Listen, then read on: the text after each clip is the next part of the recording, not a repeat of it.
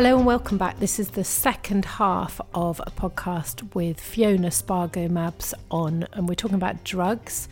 In the first half we heard Fiona's story with her son Daniel.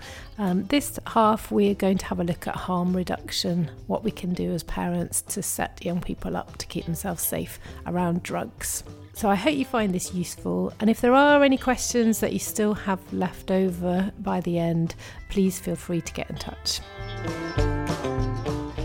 So in terms of harm reduction, what advice do you give to parents to give to their kids? It's that's something that's kind of needs to be quite age appropriate in a way, because you don't, it's a difficult message for parents, because you don't want to be, what you want to be saying as a parent is just don't touch this stuff, because it's really dangerous and can really mess you up. But realistically, we have to prepare our kids for the possibility that they might come across stuff, and in a particular social situation might find that they're saying yes to something.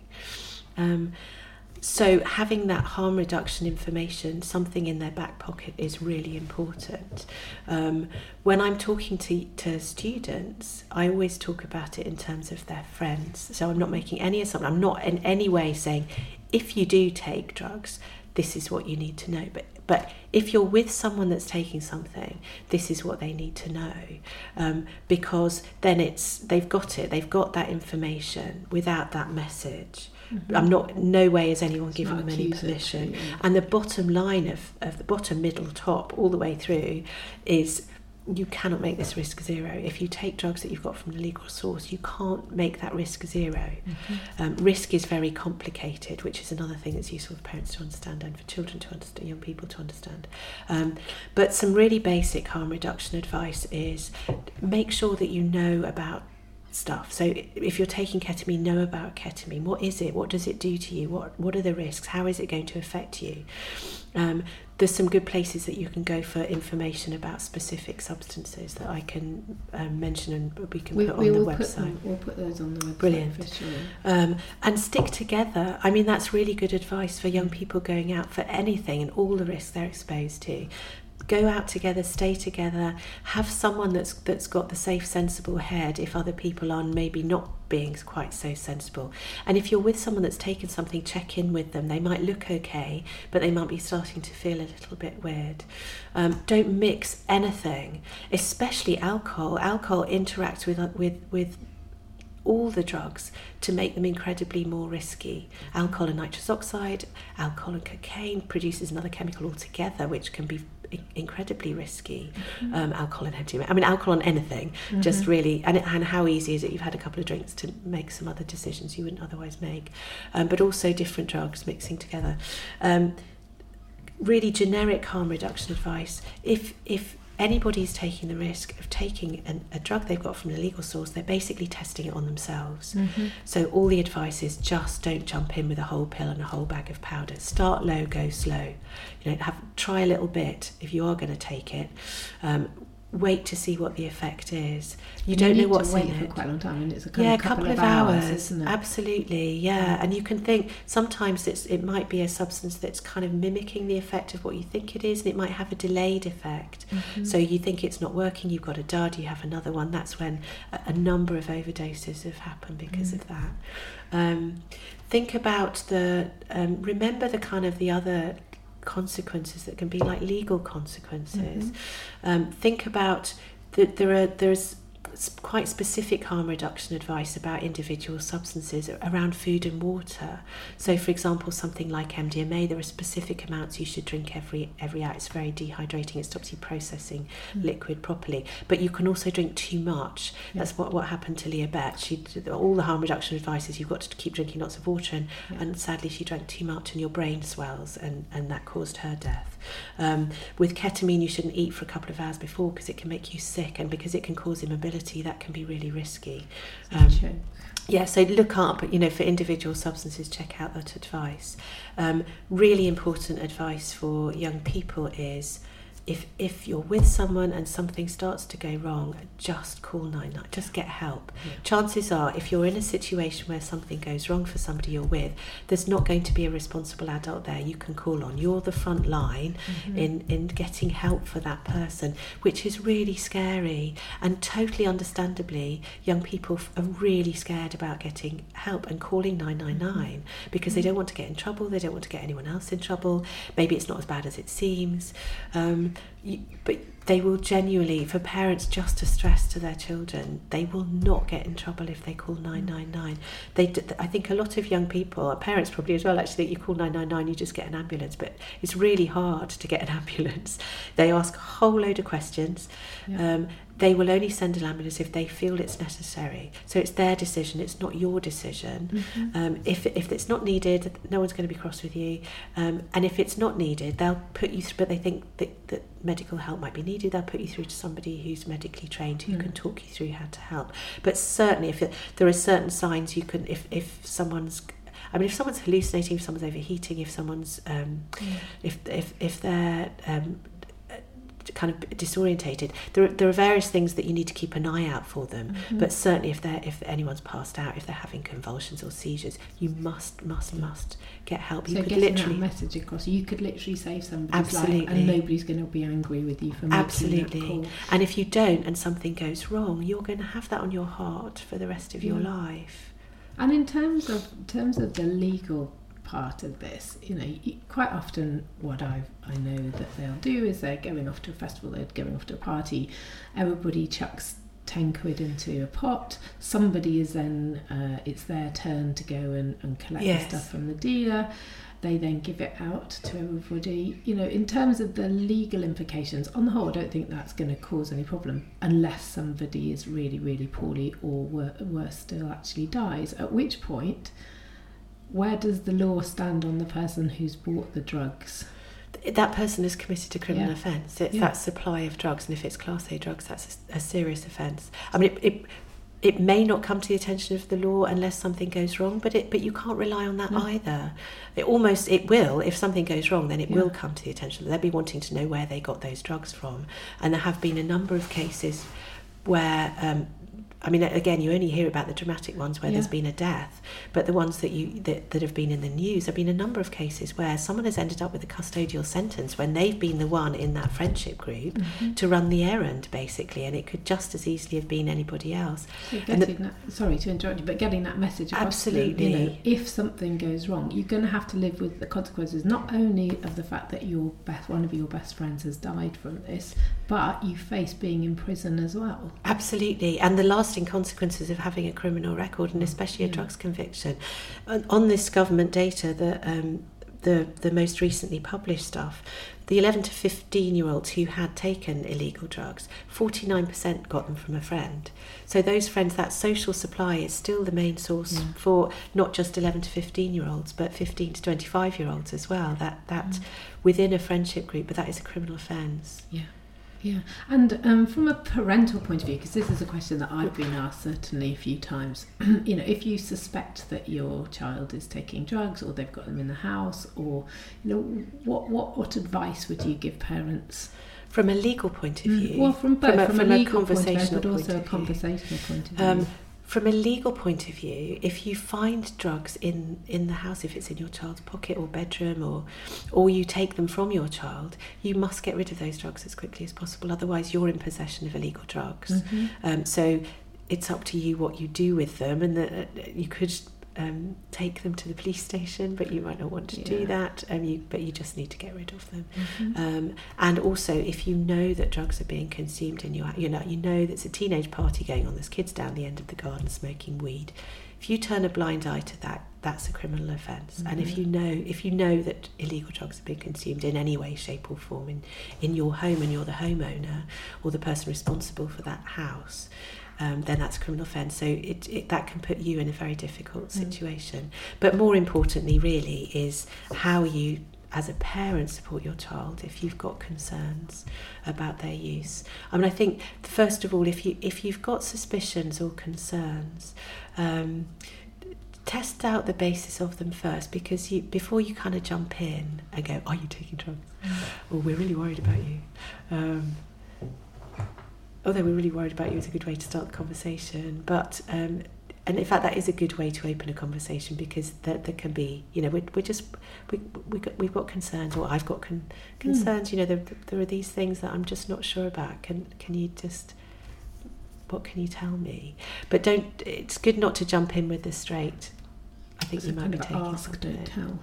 Yeah. I've always had that as my mantra. If you have one mantra for bringing up teenagers, ask, don't tell. Absolutely. And I think with drugs, as possibly at the top of the list of the things that you don't want to just jump in with. If you've got concerns, then, or if you know that your child's using drugs, it's really good to... One thing that's really good is to ask your child. I mean, if you know, it might be that there are various ways that you could find out. The clearest, surefire way is that they might tell you. If it's got to that stage, then they're probably, hopefully, open to then maybe getting some help, or they're telling you because they know that actually it's getting a little bit out of hand. It's something that they're not entirely comfortable with. Might not be the case. Somebody else might tell you, and then you need to know whether that's a reliable source of information. You might see some signs. So, I mean, some of the signs of possible drug use are also signs of perfectly normal teenage behaviour, like moodiness and being a bit rude and eating lots and body, all of those sorts of things. But there are other signs that are things that might be more of a concern. So funny smells that you might not be aware of, hanging around other people that are using drugs, things going on with pupils. Your child just maybe coming back and just not seeming quite themselves. So when you say pupils, you're pointing to your eyes, so you're saying yes, your pupils dilating or constricting. Yes, exactly. Talking about drugs on social media, having too much money, where's that come from? Things going missing from home. It could be their nice stuff that they haven't got anymore, or have they sold it? Has money gone missing from a purse? Falling grades at school and self-harm, and those sorts of things can be other reasons for that, but as part of a bigger picture might be things that could cause you concern. It's really good if you've got concerns, or if you know your child using drugs, to have someone that is on your side, to be a team. If you've got another half, stand together in that. It's a difficult thing to do on your own. So if you haven't got someone, or if your other half isn't in quite the same place about it, then get a sister or a brother or a friend or somebody that can kind of be with you. So you've got more than one voice in that kind of support role. You might get to a stage where you need professional help if it gets to a certain stage. Sometimes we're not the best people to help fix things for our children. We love them best, but sometimes there's professional help that you need to get in for that. And is that something that we can put on the website? Yes. Where to go to as well? Yes, absolutely. And there's an organisation called Drug Fam, which has got a helpline that's really useful place to go as well. So that can go on the website too. Okay, yeah. I'll definitely put that up there. Yeah, again, it's just that listening, like you're saying, and not interrogating, not lecturing, which is so hard, because if, as a parent, you have such a strong instinct to save your children from risk. Exactly. And if you know your child's exposing themselves to something that you know is risky, your first instinct is to jump in and whisk them away, and you can do that, or to be furiously angry with them, because how can they be so stupid to, and all those things which are totally understandable. But anything that's going to close that conversation down needs to be avoided as much as possible, because your child really needs you. You're the most important person to help them get through something which could be which isn't good for them, whatever, and could end up being something that's quite significantly problematic and risky for them. And I think the other thing, I mean, I don't know where you stand on this, but I always say to them, probably, in a room of 198 of you could get away with trying something, but there'll be 2 of you for whom your brain just literally can't hack it. Yes, or you get dodgy something. Dodgy. So it's not, because people talk about Russian roulette, it's not Russian roulette because it's not a 1 in 6, but it is still a risk, and you're going to have to live with the consequences one way or another, because once that's down your throat, Absolutely, there is no way out, is there? Until you're out. And if that's you, if you're the 2 in 100, or the 1 in 100, or the 1 in a million, or 1,000, whatever, that's 100% you. Yep. And like you say, really important message.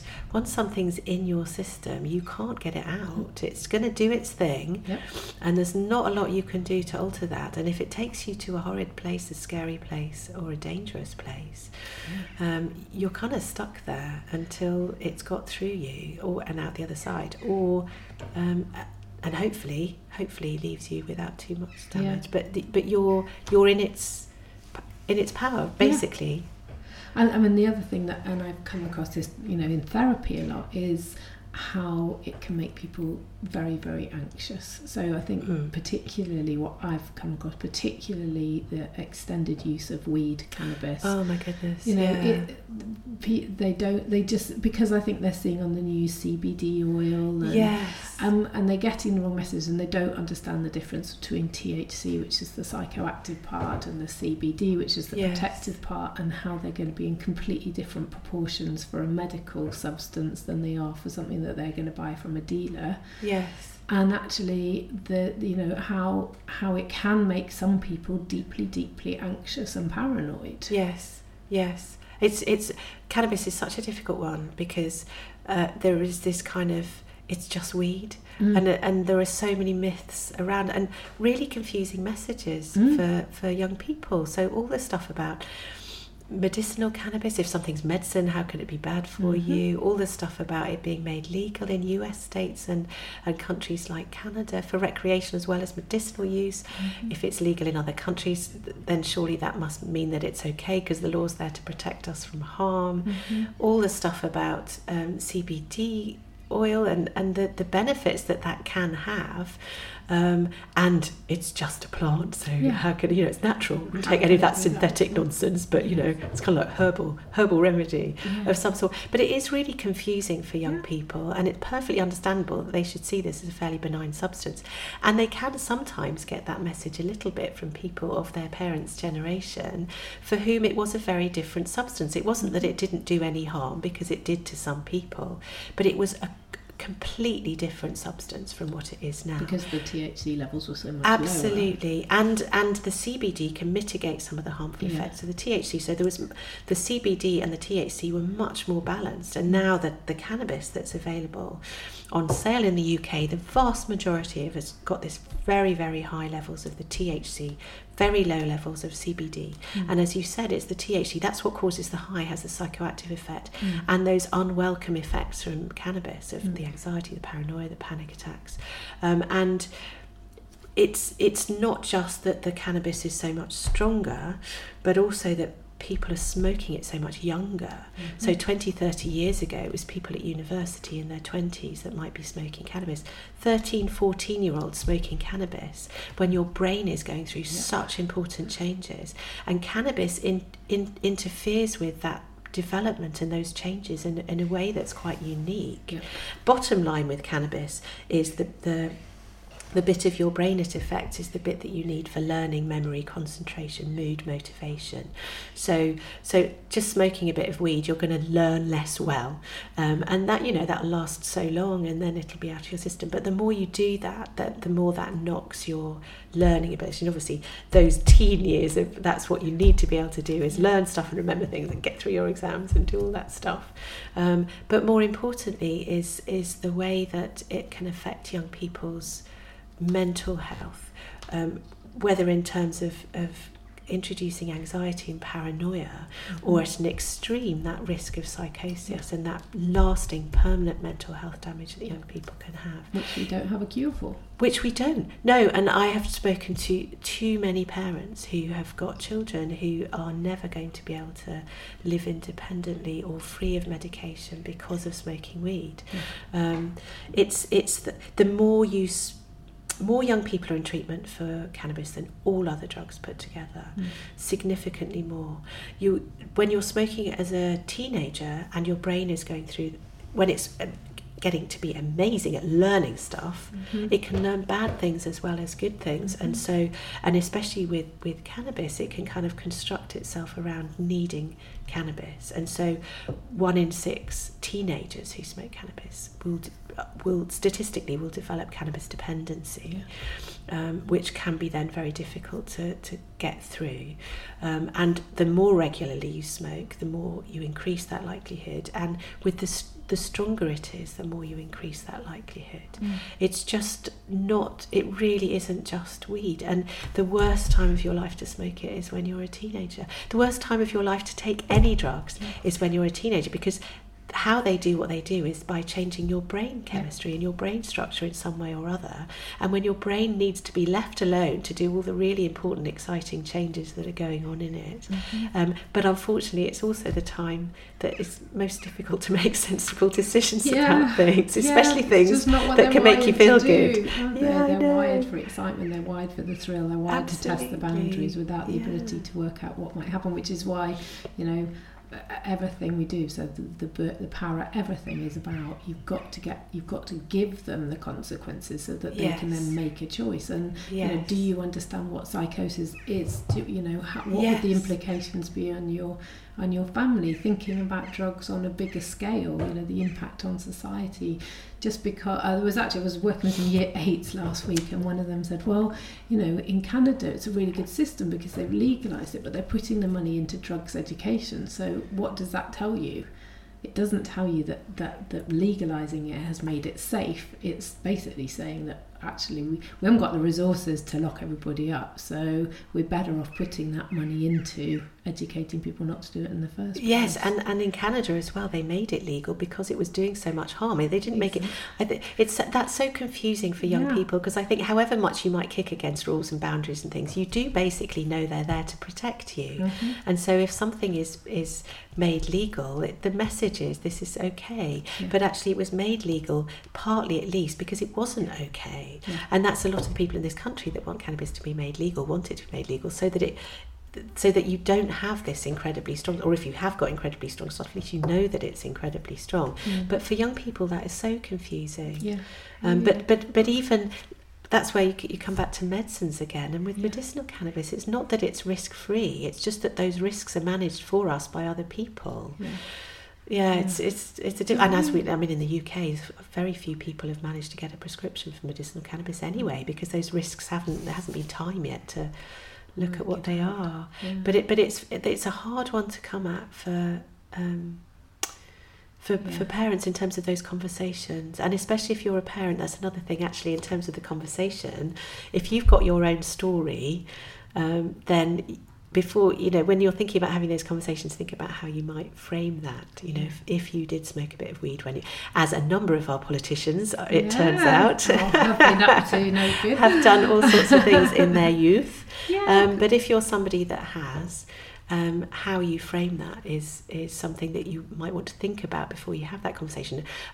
If you get there, so mum, have you ever? Or so dad, have you ever? But certainly in terms of cannabis, a way of responding to that is just around that. It wasn't okay, it was still illegal, and it wasn't a good thing to have done, and it did still cause some people lasting damage, but it was a very, very, very different substance to what it is now. I quite often think if they're asking, and you're not sure how to answer, flip it back at them. So I'm kind of guessing you're asking because it's something that you're exploring for yourself. So where does that go? Answering a question with a question is a very cunning plan. Us therapists. So just because we're in June, Reading Festival is around the corner. Oh my goodness. If you were a parent sending a child, your teenagers off for that hideous post GCSE festival, is there any particular advice you'd be giving them? Basically, that part of your conversation, we're talking specific, there are all sorts of things that you can do in terms of getting ready for a festival and staying safe. We have got a whole podcast on festivals. But I'm just talking brilliant. In terms of drugs, there will be drugs. There will be a lot of drugs relative to anywhere else on the planet. And a music festival, there are whole heaps of drugs. Somewhere like Reading is particularly... I don't know what to say, but there are a lot of kids there because there's the classic, you get your GCSE results, you go to Reading Festival. So a lot of festivals are 18 plus, but Reading is one of the ones that are 16 plus. So there are quite a lot of youngsters. And it's a bit of a rite of passage now, it seems, amongst amongst certain type. Yeah, absolutely. And it's not to stop your kids going at all. If you feel that's okay, and it's something that but it's really important that you've had good conversations beforehand about how they will manage the risks that will be their way, because they're very unlikely not to be offered something by somebody. And it could be a random stranger, but it could be someone within their friendship, or a friend of a friend, or someone they hook up with and become friends with there. And that's always much harder. So it's making sure that they know the main things that they're likely to come across. There'll be nitrous oxide, there'll be cannabis, MDMA, ketamine and cocaine. Those are the things, but mostly probably MDMA and ketamine, and the nitrous oxide and the cannabis. And we haven't really touched on the nitrous oxide, because I think a lot of parents will go, oh, isn't it just a bit of laughing gas, Alicia? No, it's definitely not just a bit of laughing gas. It's an anaesthetic. Yeah. So it blocks the oxygen to the brain. One of those canisters will last only about 10 seconds, but if you're just having one canister, that's just one canister. But if you're having a whole load of canisters, or even a string, or having it regularly, if you're having it with alcohol or any other drugs, it's not a risk-free substance at all. It's something that seems like just a bit of fun, because it's called laughing gas and it's in a balloon. It's also known as hippie crack, I think. I think only by the Daily Mail, though, I have to say. Right, okay. I've never heard a young person call it hippie crack. I've never heard a young person call it hippie crack, but I did see that, and then I thought, well, that probably gives parents a fairer idea of what it actually is than laughing gas. It's they'll call it balloons or NOS or but there will be stuff around. So it's really to have that heads up. How are you going to? You can prepare ahead. You can rehearse. How are you going to come at that? What are you going to do? Just to be aware as well, because it's 16-year-olds going. It's often very often their first time away from home with friends, and very often there might be some first experiences there, or first opportunities, or first times of coming across things, first times of seeing things. Maybe it might be the first time you've seen anyone using drugs. So just to be aware as well, I think that there can be a sense that there's a kind of festival atmosphere, that kind of different rules apply. There can be a great sense of it's just really kind of chilled and relaxed, and there's all this music and all these young people, and everyone's very kind of but it can feel as if it's a different universe, but actually the same rules apply. It reminds me of, when you're going on holiday, money doesn't count in the airport. That's right. That kind of same idea as, it's fine, I'm in a different zone. And I think they get a bit kind of, it won't happen here, because... Yeah, and I spent an afternoon in the summer at Festival in Dorset. So as a mummy at a festival, it was kind of a different kind of perspective on it all. But it is a great vibe and a great atmosphere, but it is also a place where it might feel as if risks don't really count, but they really, really do. A really good tip for young people is for parents to talk to their kids about is when you get there, orientate yourself, but have a meet point with your friends. It's that looking out for each other thing, which is so important, especially with drugs and alcohol. Make sure that you are with the people that you're with, and that you stay with each other, and you look out for each other. Have a meet-up point. Have a time when you're going to touch base there, because it's so easy to lose track. You're dancing, you're in the moment. And also, one of the first things you need to do when you get there is to find out where the medical tent is, where the welfare tent is, where the Samaritans are. There'll be an area where all of those tents are, and go there. If it's a festival where the Loop is able to go, they're a drug testing organisation, and if your child is with someone that's taking something, make sure they go there and get it tested, because it's that last line of defence. If someone's got something, they've got an intention to take it, the best anyone can do for them is at least let them know what's in it. But also the Loop will give that information as part of a whole harm reduction conversation. So if you take this are the risks that you need to be aware of, this is the effect it might have on you. I think, I mean, I'd said it in the other podcast about festivals, you know, that actually, yes, it's great, we've got the drugs testing stations, but we can't still can't give them the message that it doesn't make it safe. Absolutely not. But far from it. They're getting decent advice whilst they're there. And also to remember that drugs everywhere, as we've said, are messed up. Drugs at festivals are infinitely more messed up than anywhere else, because like we said about the dealers, suppliers wanting to kind of keep customer loyalty and wanting to be known as someone that's got good gear, at a festival they don't care. They're there to make as much money as they can over the next 3 days. They're never going to see you again. If you sell something really dodgy to someone and word isn't going to get out in that time. So it really, really doesn't matter. Plus you've sneaked them in some orifice somewhere most likely, and possibly not cleaned it terribly. You know, there's all sorts of stuff that you can talk about from that point of view as well. But all the other practical stuff which also relates to drugs and alcohol, like, you know, keeping well hydrated, make sure you have a big water bottle, keep it topped up, keep yourself really well hydrated. Reading won't sell alcohol to under 18s. No. There's probably no festival. No festivals should actually, but they absolutely won't. You know, and also they're being very stringent about taking alcohol in, which they didn't used to be a few years ago. So drugs are an option if you want to, you know, have an alternative experience. But make sure that you're aware of how differently anything can affect you if you're really, really hot. So I think, it's not about not letting them go to a festival, it's about setting them up to be able to look after themselves whilst they're there, and actually never ever being afraid to call in help if it's going wrong.